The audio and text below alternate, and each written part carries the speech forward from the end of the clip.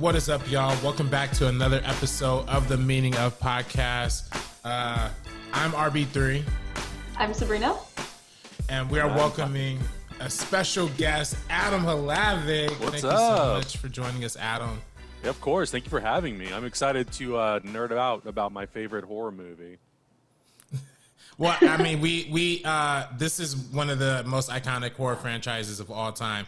And the original John Carpenter film we covered in our Meaning of episode, I think it was our 56th or 57th episode we did with Christian Ruvacabra Copster back then, where we talked about John Carpenter. But I love that we're going to spend this hour, particularly this is coming out the day before Halloween, really digging into the titular horror movie. I know Sabrina has a very special connection to this movie. So Sabrina, kind of tell us about your Halloween fandom. Yeah, so when I was growing up, I was a huge fan of horror, and I really, I just loved slasher horror. I thought it was super entertaining, really fun. And then kind of as I grew older, I wasn't really as attached to that specific genre of horror, like subgenre. But ever since the new Halloween came out, which I know obviously we'll get to later on in the episode, that kind of reinvigorated my love for Halloween and my love for all of this. And I still find it to be that very entertaining, high energy. And in this particular case, for Michael Myers and for Halloween, the patience that we have with this slasher horror film is something that I find really interesting, and why this one stands out above the rest. Yeah, absolutely. Now, Adam, you have proclaimed this to be your favorite horror film of all time. Yeah. Tell us why. What about the original 1976 John Carpenter film has impacted you so heavily? I first saw the movie when I was 9, and I think the movie just terrified me, just flat out terrified me. I had to convince a teacher at my school to let me borrow the VHS copy of it. And before that, I had seen it on AMC. They would replay it every Halloween. They would replay a few of the movies, but particularly the first one. And I remember just seeing the mask, that Shatner mask painted white. For some reason, it really, I think it's really true that you kind of project the thing that terrifies you the most onto that mask. But there was still something like super intriguing about it. And I loved the music so much, and I loved the cinematography. Before I even understood what cinematography was, I was only 9. And sort of all of those elements, I kept coming back to that movie every year, every single Halloween. And I never had seen it from the beginning.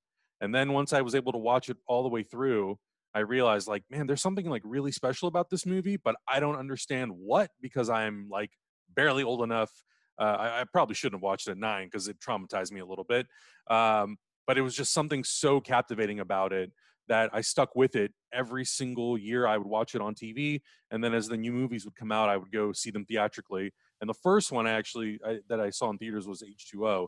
And then from then on, I've watched them all and kind of just been obsessed with these movies. Yeah, no, absolutely. And I think that whole idea of projecting your own fear onto Mike Myers, into the shape, into this image of pure violence and vitriol, and this killer who just roams through the night and just seems unkillable. That kind of, it does leave room for that. And like you said, that iconic white mask that, does kind of serve, it is taken from the great William Shatner, but it does kind of have that like strange everyman kind of thing to it, but just a little off kilter. Sabrina, what have you taken away from the iconography of the original Halloween? Like how do you think it's influenced the culture of horror films? Yeah, so obviously this wasn't the first ever slasher film, but this kind of pushed it over the edge, onto the map, because we have this small, low-budget independent film that just ends up being a huge success. And then all the films that followed, people were just really excited about seeing something like this. I feel like the mythos of Michael Myers is really what draws people to this franchise. Like you said, the shape, the evil, the way Dr. Loomis describes him in the first film, when somebody said like, a man can't do that. And he's like, he's not a man. It just takes everything so much deeper and makes everything so much darker and scarier, because at the end of the day, like, that's exactly, he is a man, and he's able to just do this evil on this town completely and just shatter everybody's idea of suburbia. This like quiet little sweet town in Illinois. I grew up in Illinois, so I'm very, very well acquainted with Illinois suburbia. And the way we kind of are shown this town in the beginning of the first film and all the Halloween decorations and how the people interact with each other, it does seem like really wholesome and really sweet. And definitely something that we've seen in our own childhoods. And then for everything to kind of be shattered that night, I just think it's definitely something really terrifying. And then, of course, we have the final girl trope with Laurie Strode. And that's something that I've always loved. I love to see, you know, the like heroine just come out on top at the end, especially when she's up against a villain like Michael Myers. Yeah, and just to add to that, I think like in terms of the mask, when Loomis describes Michael Myers and he says he's got the blackest eyes, the devil's eyes, and you watch that movie, you never really see his real eyes, except for maybe one or two parts at the very, very end. And I remember very vividly when he breaks through the closet door when he's trying to get Laurie, there's a lamp or there's like a light on over his head. And even with that light, you still can't see those eyes. And I think for me, being so young, it like really kind of defined for me, like, yeah, he is just evil. He's this unstoppable force, which is why I think it's so genius that they call this character the Shape. And even though in the movie, he's never referred to it as that, just the idea that he's this unstoppable killing force, there's something really intriguing about that. And then Laurie just kind of being this character who, despite the fact that she makes a lot of mistakes, what she does and what that movie does, it really helps kind of like redefine, like you were saying, what slasher genre eventually kind of rolls into the 1980s and beyond, which I thought was so impressive that one small little indie movie could do that.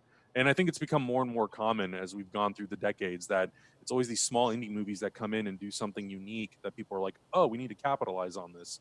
And they definitely did. And, you know, I think that's, you know, when we talk about, you know, that kind of ambiguity to the look and the lack of empathy you have towards a character like Mike Myers and that kind of fear and that kind of evil that kind of is encompassed in that mask. You know, we talked about on our First Cut live stream when we talked about our favorite horror movies, how, you know, a lot of times horror, especially during a particular time period, is a reflection of what people are fearful of, you know, during that age and during that period. And especially during the late 1970s when we're in a very post-feminist, we're getting into the second wave, or I believe third wave of feminism, entering the third wave of feminism, and having a transition of, you know, having a transition of power in the country, right? Like, you know, this is a post-Reagan era. A pre-Reagan era, post-Nixon era, where things are still kind of feeling corrupt, still kind of feeling anxiety from like Vietnam and all these like tumultuous times in the 60s and the 70s. There was a lot of fear and anxiety around the notion of the serial killer too. You know, the Zodiac killer was in the early 1970s there, you know, and there was a number of serial killers that were, it's particularly targeting young women. You know, so combined with the feminist movement during that time, with the fear and anxiety of these mysterious, unsolvable killers who, you know, go on these sprees, this movie kind of encompassed both of those fears and anxieties in one really tightly packed, really smart and inventive way, to where it, you know, a lot of slasher films and a lot of horror films at that time were very exploitative and were very much banking on the idea of killing women and harming women, and that's kind of was a selling point. But this was kind of one of the early movies to kind of subvert that narrative and to take hold of that, to where Laurie actually comes away walking away free. So I don't know, what do you think about that, Sabrina? Yeah, I definitely, this is one of those things where, you know, within this film and within a lot of slasher films, we always see like hypersexual activity between the teenagers, and then the final girl is always that like pure virginal type of character, and I always found that to be really interesting. And then with you talking about Michael Myers, another thing I loved about it, and I mentioned in the beginning, was the patience that he has. There's so many scenes that are so long and so drawn out, but the thing is, like, it works 100% within this film, where I don't think it would work in others. It's just the way John Carpenter kind of had this vision with this story. He walks so slowly, he's so menacing, he's so looming, and that goes to that aspect of his character and the kind of atmosphere that's created within this film with that buildup of tension, just really severe tension. And then the kills also lack a lot of blood. So it's something that you kind of mentioned compared to other slashers is that we're not seeing like violence against women and a ton of gore. Everything that we see, it's scary visually, but it doesn't go over dramatic to kind of scare us in that way. It makes it more real and something like, yes, this can happen to anybody and this is a realistic type of story. It's like they're going after babysitters and they're just going after normal people going about their lives on Halloween in a suburban town. And so that just added so much more suspense to it rather than just all this noise. It feels like even with the score and the sound design, everything's very meticulous. Like it's there for a reason. It's not there for purposes just to frighten us. And so that's definitely something that I really admire because, as we go on within the later films, we kind of lose that. But with this film, I really do believe that they nailed that completely perfect. Yeah, and I think, the opening sequence, it's one of the first times I believe they use the Panaglide camera system, and it just has such an effect, and the length that it takes to go from the outside of the house around the back, then back to the front, and all like that whole sequence. I think that really helps set the tone of like, this is a movie that takes its time, and you're gonna live in these scenes. These scenes are gonna breathe. You're gonna understand the atmosphere, and I think it also helped the tension too. It feels like every moment the score gets more and more dramatic. You feel this like energy, and I think the reason why I love the movie so much too is because it's not gory and bloody. I think in the later movies and even the remake especially, like it goes so overboard where I'm like, well, this just kind of lost its charm. We're just now spraying blood over the wall and praying that people are like, oh, this is good. And I think that's what makes the first movie so charming in that like weird way, is because it's so limited with what it can show us. I think it just makes it an overall better film, and it just relies on tension, suspense, the score. I have a hard time, like I understand why people call it a horror movie, but a lot of the times I'm like, it's a horror movie, but it's not what you would define typically as like horror, where it's just gore, blood, and guts. There's really none of that. You see blood a few times, so I think like all of those elements, I think really, I think that's why I gravitate towards that movie more so than a lot of the other copycats that came out later on, and why I like it over all the sequels as well. Yeah, and I actually we talk about that style and the uniqueness in the filmmaking and the kind of like careful lensing that John Carpenter had. We talked a little bit about that in our meeting of episode with Christian Rubacabra, how much of a directorial stamp John Carpenter put on this film, because it is distinct, like, and you don't really see a lot of that throughout the rest of the franchise, and it's very, John Carpenter, he was a attendant of USC Film School, didn't graduate, he did drop out, but he made some really excellent short films where you start to see the beginnings of that quiet, slow style, of that like meticulous style. And the fact that he does his own music lends to his own contribution to the rhythm and the pacing of the film as well. So he has a real understanding for editing, he has a real understanding for pacing and music and all of that stuff. So it just adds to this overall creepy, like under the skin kind of feel. And, in a lot of ways, this movie could be categorized in more of a thriller category than an actual horror movie. But when we talk about the opening sequence, Adam, that opening sequence is actually reminiscent to a film that I actually saw at USC Film School called Peeping Tom, which is like this 1950s like British horror movie where essentially the first minute and a half, you're looking through the POV of a killer stalking his prey, like looking from the perspective of a dude who is looking at a prostitute on the street and looking and following her. So that kind of like slow, suspenseful, one take, long take kind of thing is something that we saw in previous horror movies, and some other foreign capacity. But I think Halloween kind of took that and popularized it and got the ball rolling. I think having that like opening hook and having that like introspective, like kind of creepy like feeling, like, just from the jump, gives you kind of the idea of what's at stake, and gives you a lot more sympathy and understanding for what Laurie's going through. Well, I think also the big surprise is you don't find that out till the end of the first sequence is it's a kid. Right. You're kind of Right. expecting it to be, like some older adult or, like an older teen, and you find out it's a 6-year-old boy. And I think Right. for most people, probably when they saw that for the first time, I know I did, I was like, oh, I had no idea that that's what that twist was going to be. You get little hints of it, obviously. It's like you think like when he grabs the mask and the knife, you're like, those are some kiddish looking hands, but how young is this kid? And you find out it's a Right. 6-year-old boy, and you're like, oh wow, okay, that's different and kind of crazy. Well, it's funny because we actually recreated that short, and well, not recreated, reimagined, and the Halloween mythos and that kind of scene in our short film with the Wangers, The Shape.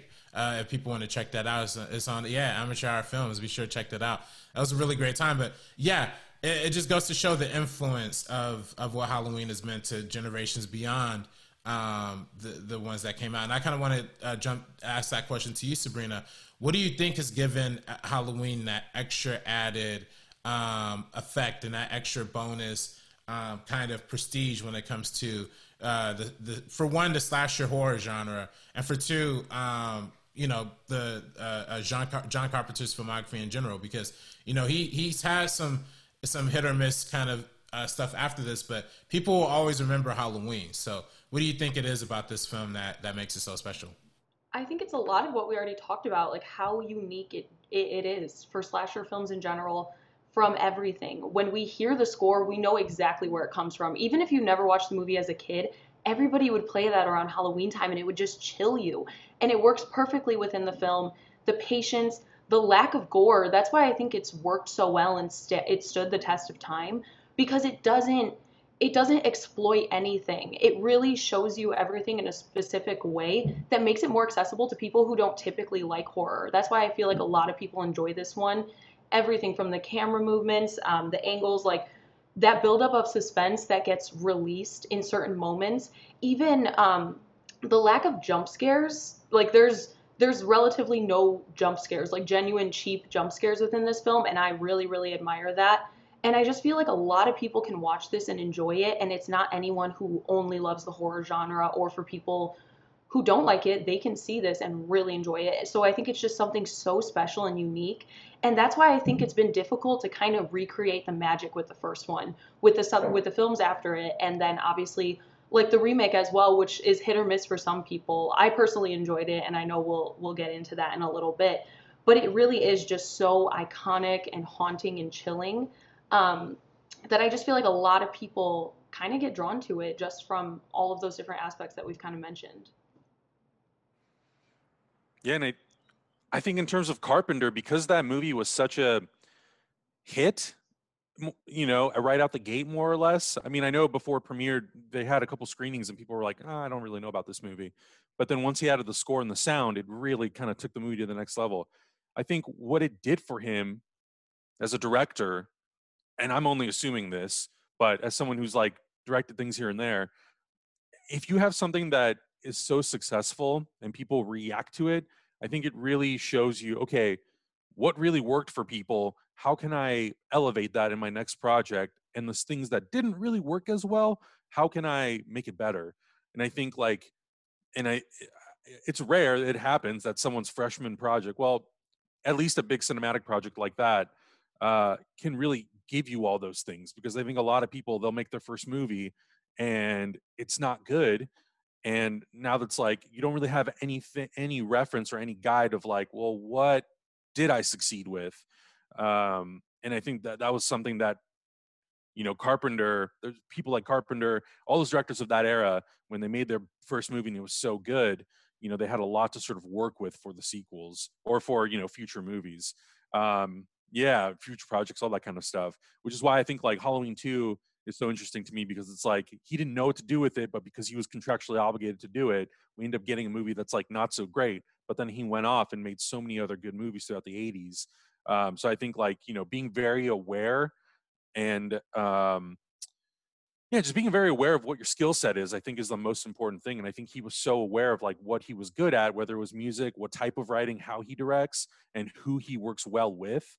I think really was able to kind of propel his career in a positive direction. In terms of Halloween, yeah, I think like there's so many franchises who just try to rip off what that franchise did, but when you don't have the guy who really, and it's not just John Carpenter, like I think he was lucky enough to be surrounded by so many amazing people, including Deborah Hill, who co-wrote the movie with him, that I think like all of those pieces would not have worked without all of those people. And sometimes it's just lightning in a bottle and it just works out that way. And luckily for them, it worked out. So good on them, I guess.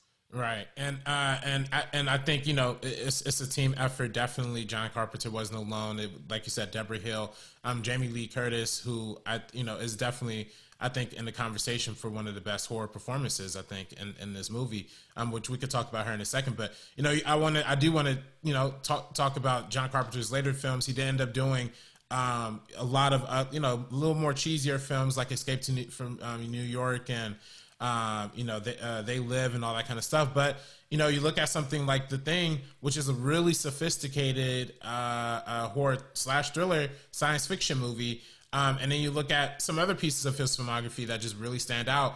But yeah, it's 100% Halloween for me. But like you said, it's definitely not just about John Carpenter himself. It's also about Jamie Lee Curtis and her portrayal as Laurie.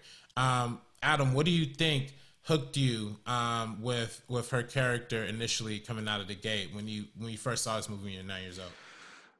That's a good question because up to that point, I had seen I'm trying to like think of how many Jamie Lee Curtis movies I had seen at that point, but enough.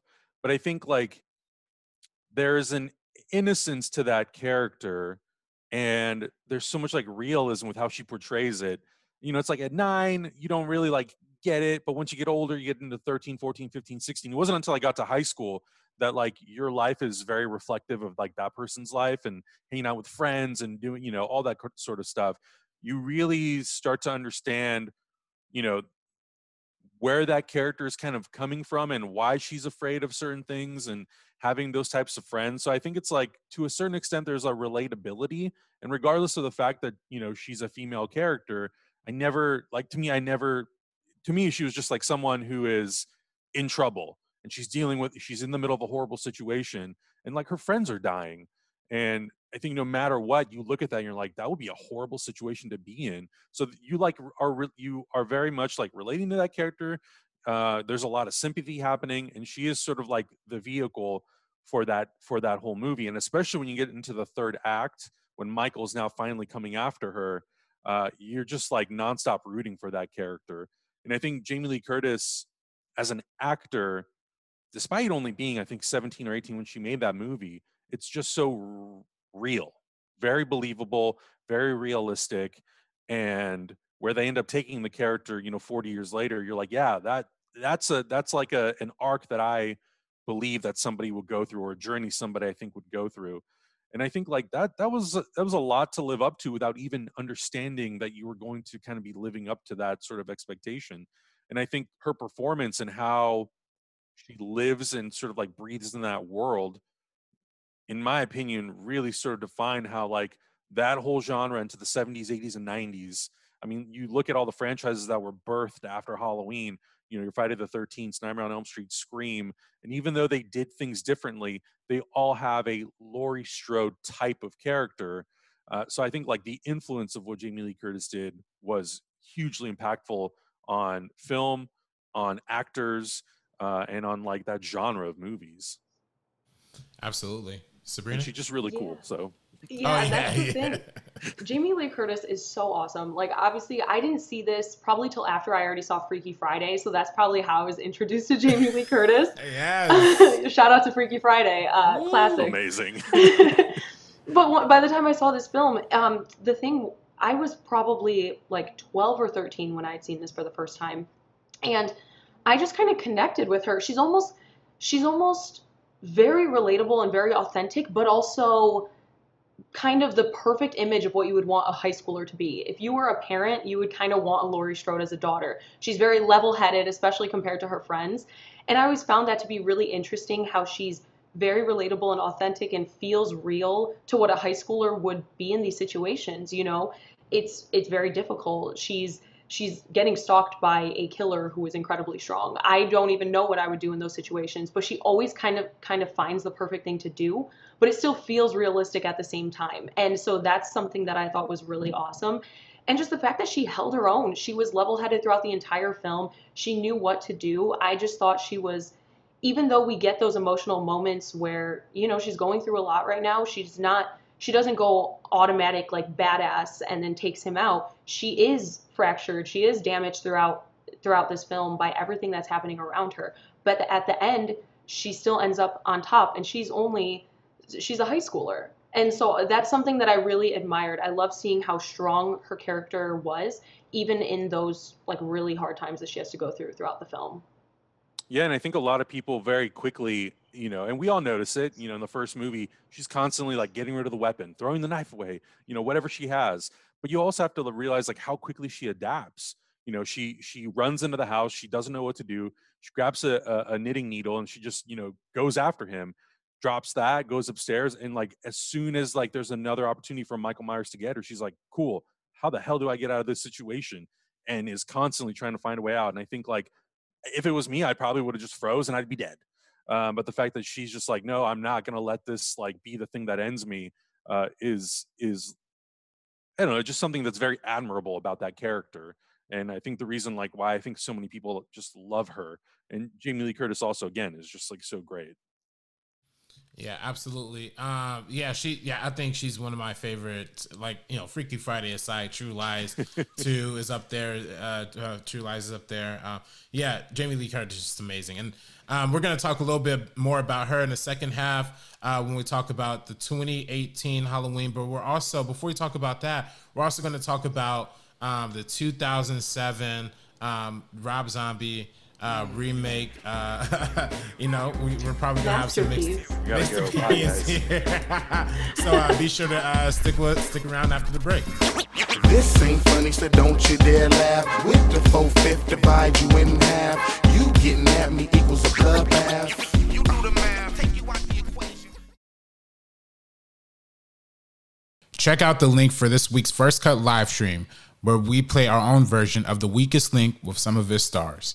Enjoy. If Jay answer this, you win. Come on. So Jay, this is your final question. Answer it wrong, Jay. Do me good, baby. You answer this correctly, you win the grand prize of $8.00. Your question. Born an Archduchess of Austria, who was the last ever Queen of France before the Revolution in the late 18th century?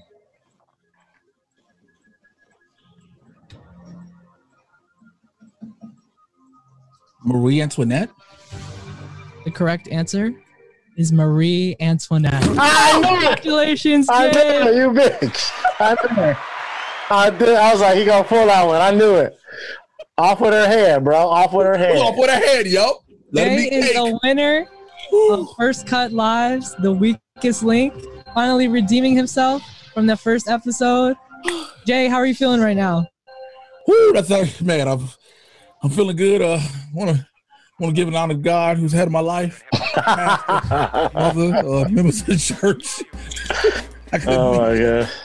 Couldn't be here without their prayers. That's I feel good, man. Check out our new website on geeksofcolor.co/first-cut to check out our reviews, our videos, and articles that pertain to everything First Cut related. Check it out. Come along, children. Now we're going to have a little music.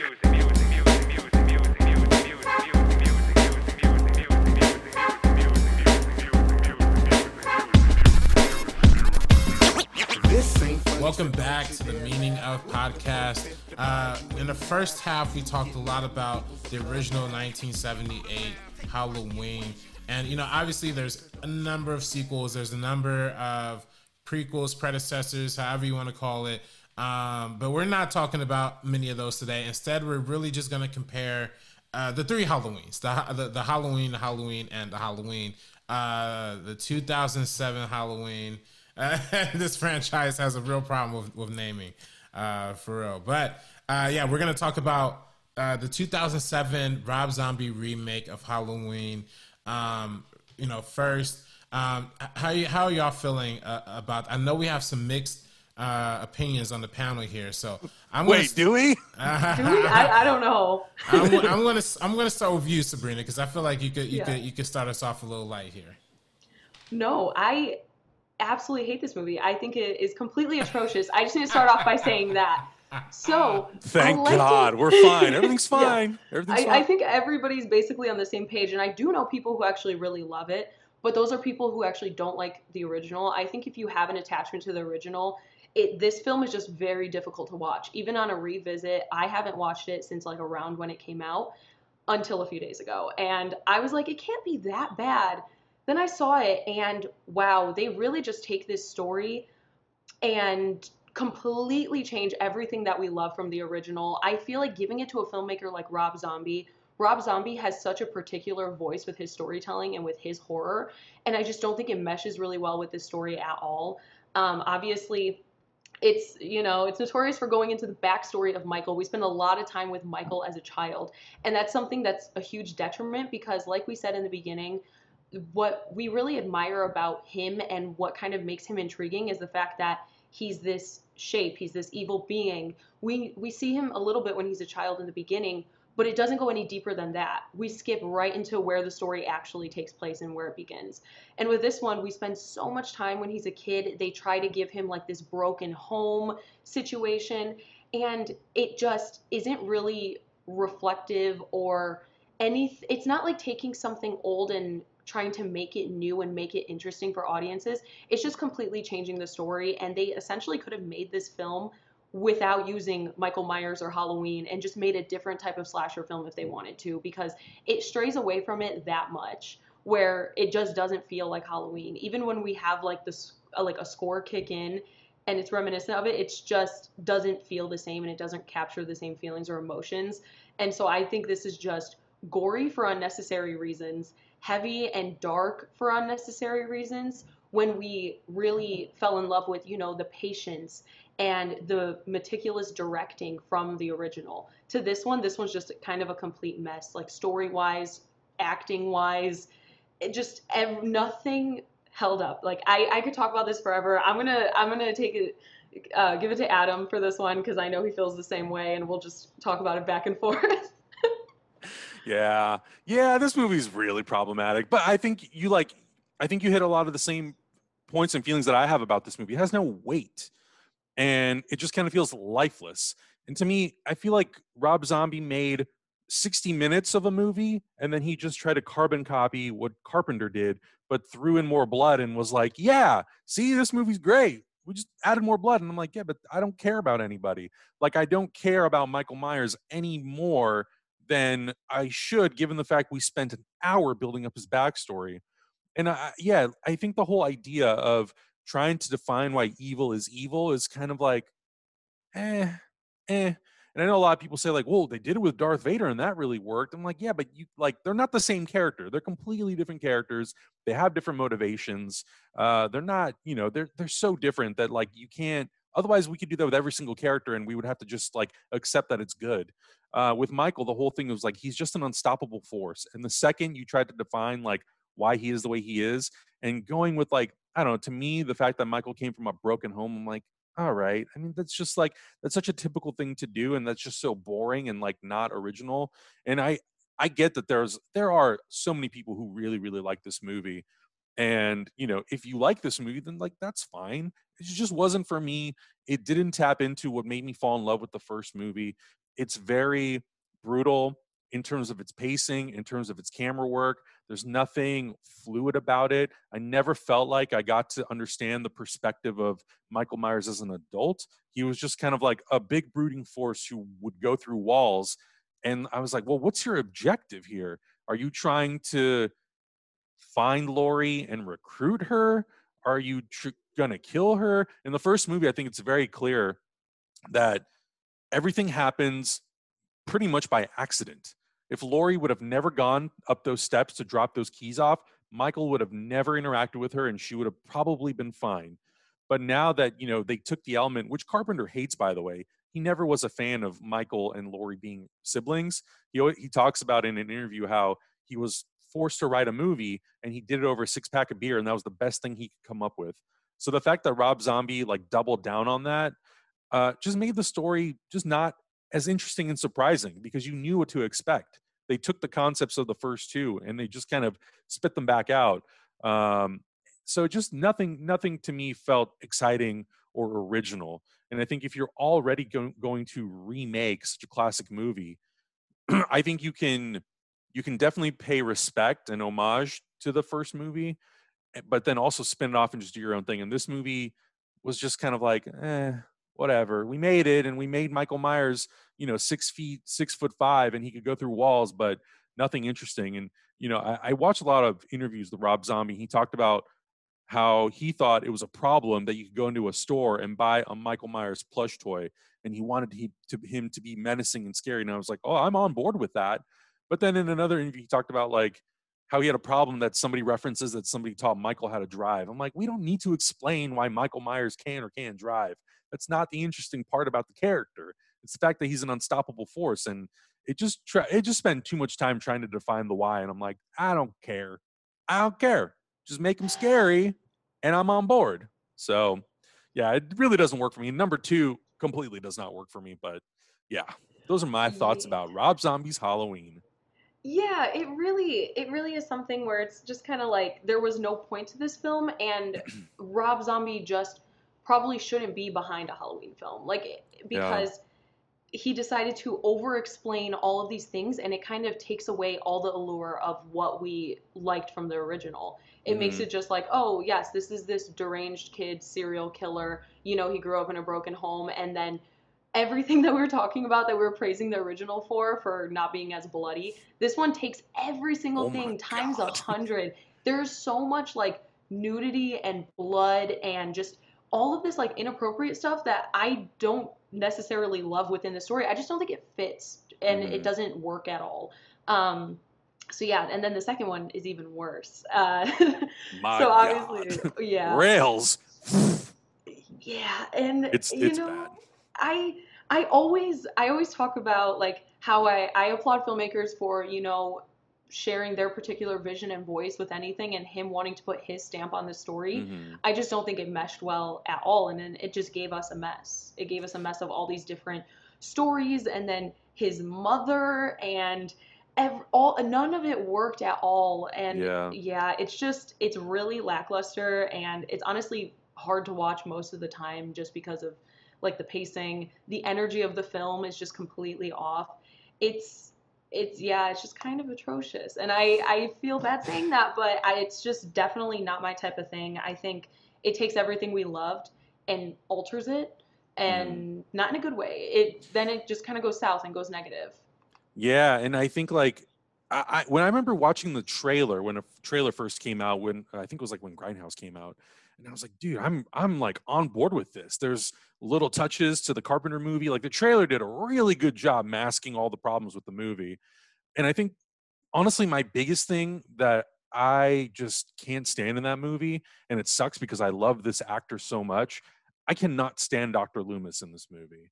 He's just such a 180. Yeah, he's just such a 180 from how Donald Pleasance plays him. Because Donald Pleasance has this, you can tell that man is a little off his rocker. He's a little nuts. Malcolm McDowell kind of plays it a little bit more yeah, I'm a hippie from the 70s, and yeah, I was this guy's doctor, and yeah, he's just crazy. And I'm like, I don't believe anything you're telling me. I could not care less about him. I kind of hoped he would die at the end of the movie. And yeah, so it's just it just lacked the magic that I think that first movie, the original movie, had, and just that touch and that warmth and the levity.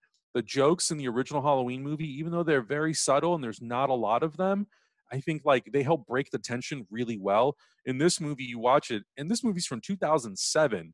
It does not age well after 13 years. You watch it and you're like, these are really bad jokes. Whereas the 78 one, you can watch and you're like, it's a little cheesy, but it helps break the tension, and I like that about it.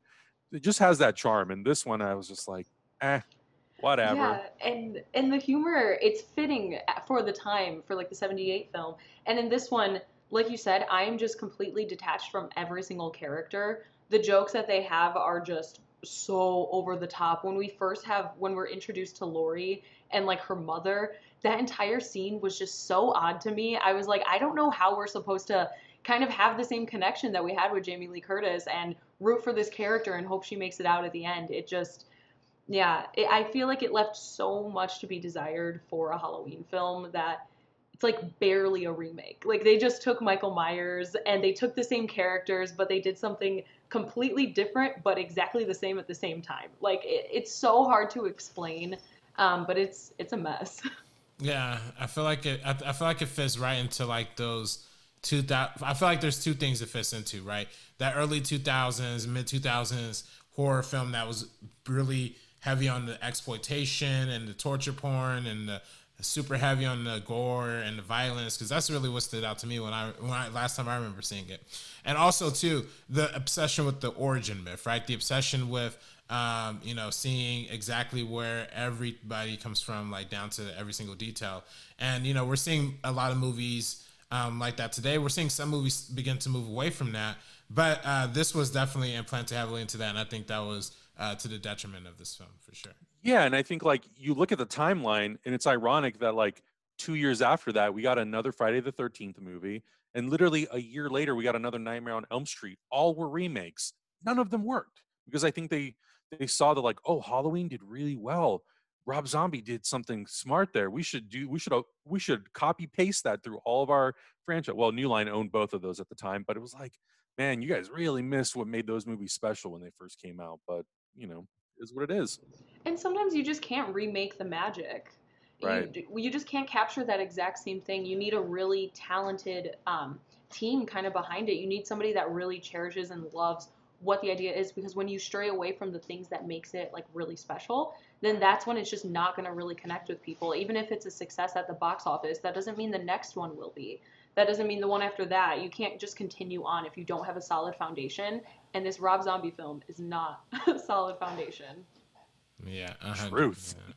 Yeah. Well, that's why we have entered our third Halloween in the Halloween franchise. The 2018 Halloween that was, let me see. I don't know if I have the particular director pulled up here. David Gordon Green. David Gordon Green. That's right. If you love Pineapple Express, you'll love this movie. Hey, listen, look what's right on top here. Right on top of my Steelbook collection, Pineapple Express. There you go. My favorite movies. My man. I actually really enjoyed this 2018 Halloween remake. It received a lot of critical acclaim and really was a revigorization to the Halloween franchise in the way that I think even surpassed the 2007 remake and surpassed any sequel that was even made, even more than H2O, which I also enjoyed too. But I, as someone who was kind of walking into this Halloween remake, highly skeptical, because you kind of wonder what a comedy director is going to bring to this. But we've obviously seen people like Jordan Peele and a lot of other comedy people make a successful transition into horror. I was excited, but I was nervous. But I ended up really enjoying it. And I thought it was like a perfect blend of humor and suspense and action and action. And while also giving us a good evolution to a lot of these characters. So I know for you, Adam, you're very passionate about this movie. So give us what you think. Yeah, I mean, I felt the same way. When I first read that David Gordon Green and Danny McBride were going to develop a Halloween movie, I thought was like, what? I love Pineapple Express. What? I was very confused. But then I thought the same thing. I'm like, hold on. There have been so many actors, directors who have transitioned through different genres and have usually done it. A lot of times I've done it successfully. So I thought, okay, cool. I'm going to give these guys the benefit of the doubt. And the more I researched and found out how big of fans they were of the franchise and how they wanted Carpenter to be involved, and eventually finding out that Jamie Lee Curtis was going to be involved, I was like, this is fascinating. What is this movie? And then finding out, oh, it's going to take place 40 years later. They were kind of vague as to like whether or not it was going to take place after Halloween 1 or Halloween 2. So I think a lot of people for a while made assumptions of like, well, okay, is this a Michael Myers after he's been burned? Is Loomis dead? All this stuff. But then once they were like, nope, just the first movie. It's a direct sequel to Halloween. I was like, okay, this could be really fun. And I think this was like right around the time, like episode 7 had just come out, I think, like 2015. A year or two before, maybe like a year before they announced this. So I was like, okay, this is now the trend of Hollywood. We're going to revisit stuff from the past and catch up to it 30, 40 years later and see what's happened to these characters. So I was intrigued by that. The long gap sequel, which I've been trying to coin as a film term for a while, long gap sequel, or which we've seen Force Awakens in 2015 alone. We saw The Force Awakens, Vacation, Mad Max Fury Road, and there was another one that came out in 2015 too, if I'm not mistaken. Oh, Jurassic World. So right. we have seen a number of long gap sequels kind of happening during that time, and this was kind of coming after that. So Sabrina, how do you think this film succeeded? And carrying on the mantle of the Halloween franchise? Well, it's kind of like just what I was saying about the Rob Zombie film, where if you're going to make a remake, you have to have people behind it that actually care about the story and have a particular love for it. And that's kind of the way that they can honor it, by really capturing the magic and the spirit of it, but also modernizing it and kind of making it more accessible to like modern audiences and kind of what we want to see in horror. So obviously we have that blend of the humor, and there is a lot more humor in this film than we would typically see like in the original Halloween film. But we have that humor, and some of it works for me, some of it doesn't, but by the end it's still enjoyable. I don't know. I loved how they added certain things like a horror true crime podcast. Things like that, I'm just like, that's really funny. I wonder how that is going to hold up in 40 years, if people are going to kind of see that and still understand that reference and that joke. And that's kind of what it is. I think people really enjoyed it because we see an evolution of the character that we fell in love with. We talked about how much we loved Laurie in this, and it's something completely different. We talked about her being that sweet, perfect, virginal woman, and then we see her as this like hardened badass. And that's what would happen if you go through trauma. If you go through trauma, there's a few different outcomes, and one of them would be ready for it to happen again. If it were to happen again, you'd be prepared. And that's exactly what she did. And we saw the demise of her relationship with her daughter, her relationship with her granddaughter, and things like that as a result of what she went through. So I actually really, really enjoyed that whole entire gap, and it being a direct sequel to the first one and not counting any of the other ones, because I feel like we get the next best like look at Laurie that we've had since the original, and it feels realistic and it feels authentic. And even the introduction to a lot of the characters that we met, it feels real to right now. Like, it feels like I would go into a high school and I would see all the kids that we were introduced to, and I had a connection with all of them. And that was so different from the Rob Zombie film, where I wasn't rooting for anybody. This one, I actually found bits and pieces of every character to love, and the children in the film were hilarious. Like, there was just a lot of really special things that stood out to me, and that's what made me enjoy it. I thought it was genuinely scary. This Michael Myers was absolutely brutal. The way he kills that child in the van is so scary. That's completely terrifying to me. I didn't think we were going to see that when I was sitting down and watching it in the theater. And the fact that they did it, but they did it in a tasteful way again, where it's not that gritty, dark, brutal just to be brutal. It's showing like, yes, again, this is that force that you were afraid of. We're just showing him now 40 years later. And so I absolutely loved it coming out of it. And I ended up seeing it a few times in theaters, and every single time, all the people around me were just like gasping, because you don't expect to see some of the things that we saw. And so I thought it was really awesome. Yeah, and I think you're right. I think this movie, or the 2018 movie, did a good job of, it's definitely gorier and bloodier, but it didn't take it to the extreme. I think it does it to sort of, I think it's also to just show you the evolution of the character. Because in the first movie, when he sets up the haunted house, it's pretty tame for the most part.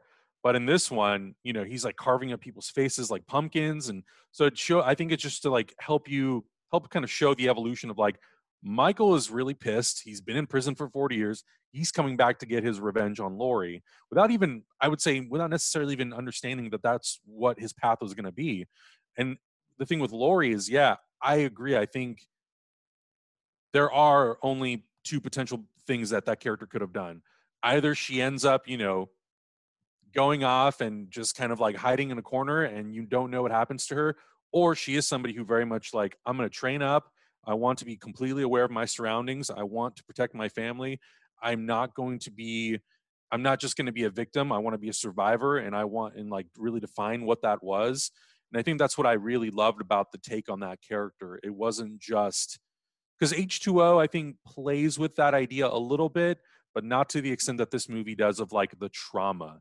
Like Laurie moves on in H2O, and there's little bits of like, yeah, I'm definitely traumatized by what's happened, but I think this movie did a much better job, and it really expanded on like, well, what would this be like if 40 years ago you were nearly brutally murdered by someone, and he killed so many of your friends? Like, what would that do to you mentally, physically? How would that affect your relationships in the real world with people, your marriages, your relationship with your kids?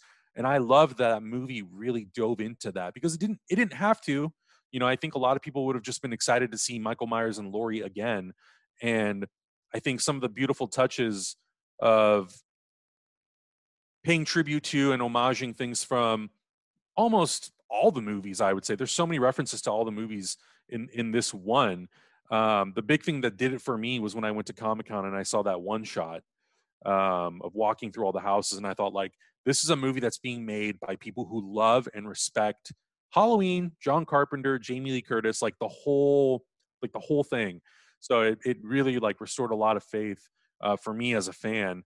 And then, yeah, just seeing how the characters play out in the relationships, and how in some instances Laurie has kind of evolved into being like Michael in some ways, I thought was a really fun thing to play with. And I can't wait to see where it goes in the sequels. It really makes me excited to see where they take the story. Yeah, and like you said, the trauma that Laurie goes through and that leads her to where she is now, I think they handled that so beautifully. And I think they expanded upon ideas from the original, and they were able to kind of explore a lot of things in this one, obviously, because we're revisiting these characters 40 years later. And it's interesting that we just talked about how Rob Zombie explained that whole like origin, and we see the kid's face, and it kind of just takes away. But in this film, they do show his face and like parts of his face, but it works really, really well. And it's done in a very tasteful way that still makes him that menacing being, but like just goes a little bit further with it. And that's kind of what they did with each and every single one of these characters. And I really do love the granddaughter that they introduced us to, which is basically Laurie 2.0. But I enjoy that. And she still has that kind of bond with her grandmother, even with everything that's happening and the relationship being severed due to like her mom. But yeah, I think it just shows kind of the effects of trauma very beautifully. Like you said, she's kind of becoming like Michael. It's almost like she spent so much time like thinking like him to be able to take him down when the time comes, or if the time comes. And I thought they just handled that absolutely beautifully. I'm sorry, go ahead, Adam. Oh no, I was gonna say, and when you're talking about that whole idea of him not wearing a mask, Sabrina, and him not, and Laurie's kind of dealing with generational trauma, and her family dealing with generational trauma because of what Laurie experienced, right? I think these are themes that are very contemporary to 2018, right? Whereas the 1978 version has him in a mask because the killers back then were mysterious, people we didn't know, serial killers like the Zodiac Killer or things like that. But I think in today's society, a lot of the notions of our trauma comes from the people we actually do know, the people around us, the people who are human, the people who have interacted in our lives before, and the people who have affected the people in previous generations or generations after us. So a lot of times that is the scariest part, and not knowing who people are until they really unmask themselves and is really somebody who you recognize. But he still has those kind of dead eyes even when you see that kind of look at his face. So my thing is with this movie, it kind of, I think it also takes a little bit of a blockbuster approach to the horror genre too, right? Especially to Halloween genre, right? Because we talked about it last week, and it having kind of this this kind of aesthetic that's a little bit away from the traditional like horror. It doesn't go out of its way to make itself overly horrific, but it prioritizes a different aspect, and we talked about it being like a coming of age. I think this movie is more of like a drama character piece, and I think a little bit of an action movie too. Do you think that kind of aesthetic change affects the way this Halloween movie stands, in comparison to the rest of the franchise, or do you think that it makes it more worthy and stand above? Sabrina.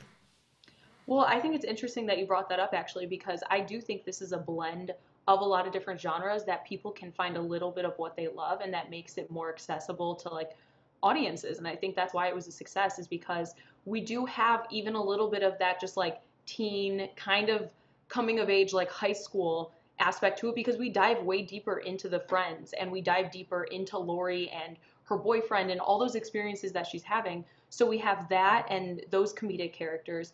And then we have, even when she's babysitting, I just feel like the original didn't shine as much of a light. And that's not a negative thing at all. I just think this takes that approach a little bit differently. And we do get that blend of drama with the trauma that Lori is going through and with what her family's dealing with. We get the comedy from the father and from the friends. We have all the high school pieces. And then we still, like I said, the horror is, I think, really, really incredible. The scenes that are scary, they're terrifying. And so we have a mix of all of that, and it kind of adds a little bit of levity to the situation. You're not scared throughout the entire thing. You're not freaking out the entire time. There'll be that buildup of tension, and then it's kind of alleviated for a second. When one of the friends just has like a little funny line, bumps into something, thinks it gets like spooked. And like we do too, because we're in the same place that they are in that situation. And so I feel like a lot of people can find a little bit in this film to enjoy, or all of it. If you're kind of a fan of all different types of genres, there is a lot to love here. And I think that's what kind of made it accessible. Yeah, and I think it's part of the reason why it really seats itself at the top, right? I still think the original is the best, but I think this one is like right underneath it. And I think it's for a lot of the reasons that you brought up. And I think because instead of just trying to make a Halloween movie for the sake of making a Halloween movie, it really tried to say something about the time we're living in, say something about the characters.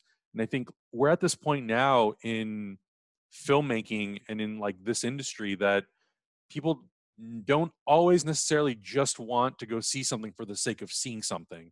They want to walk into something, they want to be entertained, they want to fall in love with the characters, they want to fall in love with the action, whatever is on the screen, they want to fall in love with it. And if you're just kind of putting something out there just for the sake of being like, well, we can make a Halloween movie, so let's just make it, that's not as interesting to people nowadays. If people are going to invest their time and their money to go see something, you have to convince them to care about it. And I think like that wasn't always the case. And I think that's why you can get away with making Halloween 4, 5, 6, 7, 8, 9, 10 before you can like have to make a movie that people are like, oh, damn. Yeah, Laurie Strode, she's awesome. I actually like really believe her journey and I believe these relationships. And I think that to me is like that love and care put into the movie is why I'm like, man, yeah, if we can continue doing that with not just Halloween, but other franchises that we haven't seen in, 10, 20, 30 years, then I think it's possible for this like genre of slasher movies to have a resurgence, but to also be like loved by people. They're doing a Scream movie now, and I'm like, cool. If the new filmmaking people can put the same love and care into it, like David Gordon Green and Danny McBride and that team did, to honor what like Carpenter did, and you can honor what Wes Craven did with the first movie, then like great, people are gonna love it. But I think like just putting something out there for the sake of putting it out there, I think today, especially now, it's I don't know, it's a losing ticket in my opinion. So yeah, for all those reasons, I think that's why this movie has like seated itself way up at the top. The respected pace to the original, the respected pace of the characters, how it builds them out. And like for me personally, the supporting characters in the movie, I personally prefer Linda and Annie, but to me the movie's not about those characters in this movie. It's not about those supporting characters. They're there to like help kind of flesh out the world and make it feel more real and three-dimensional and really lived in. And for like other people who maybe are not the biggest Halloween fans, I feel like those characters are vehicles for people to kind of like come in and be like, I don't know this franchise. What is this? They're those types of characters. There's what those characters represent. And I think that's why that movie in general was like so loved by so many people when it came out a couple years ago. Is like there was something in there, like you said, for everyone. You didn't have to know Halloween, you didn't have to know the lore, the history. And I think that's probably why it was so good for that movie to just say like, you know what, just the first movie, that's all you need to know. Because I think if you tag on 4 different timelines of history, people are like, I don't know what this is, I don't get it, I don't want to sit here and watch this. I don't blame them, to have to like know 40 years of history of a franchise that has splintering timelines. Nah, don't worry about it. So I think that for me personally as a Halloween fan, that's why it worked so well. And there's so many beautiful homages to things throughout the franchise in that movie that I'm like, yeah, this you really like figured out how to make it 2018 relevant but also make me like care about everybody. So Yeah, absolutely. And I think that's one of the most beautiful, I think, cases for why this is the best Halloween sequel. Adam, Sabrina, did you personally rank this as your favorite Halloween sequel after the original? Yeah, this is my number 2 for sure because it's the one that I've it's only been out for 2 years and I've actually revisited it so many times, and every time I still really enjoy it and I find little bits and pieces that I start to love even more. And then I also notice stuff that I don't love as much, but it doesn't take away from the fact that I still really enjoy this, and I was so pleasantly surprised by how much I loved it and how I'm really looking forward to everything that they're doing in the future. Yeah, absolutely. Well, all right, y'all. That brings us to the end of the Meaning of podcast. Thank you so much, Adam, for joining us today for today's episode. Tell the people where we can find you. First of all, thank you for having me. Thank you for letting me ramble about Halloween nonstop. This could have been very dangerous. I could have started talking about 4 different timelines of movie history. Thank God we didn't do that. But I'm just under social media. Just have my name, Adam Hlavik. Keep it simple. If you can't spell it, I'm sure it'll be in a YouTube description somewhere. You'll be able to find it. Oh yeah, definitely. YouTube description, lower third. It's always there. Sabrina, what about you? Yeah, you guys could follow me on Twitter and Instagram at SabrinaXMonica, and then also on Twitter at SabrinaOnFilm. And you can find me on Twitter and Instagram at DirectorRB3. And remember to follow our social media accounts at FirstCutTMO on Twitter and Instagram. With that being said, this was the Meaning of Halloween, all 3 of them. And I'm really happy that we got to break this down with one of the most enthusiastic Halloween fans on the planet. Thank you so much for joining us, Adam. For the Meaning of podcast, I'm RB3. I'm Sabrina. And that was Adam. And that's Adam. Thank you so much, y'all. And peace out. Have a good one. Bye.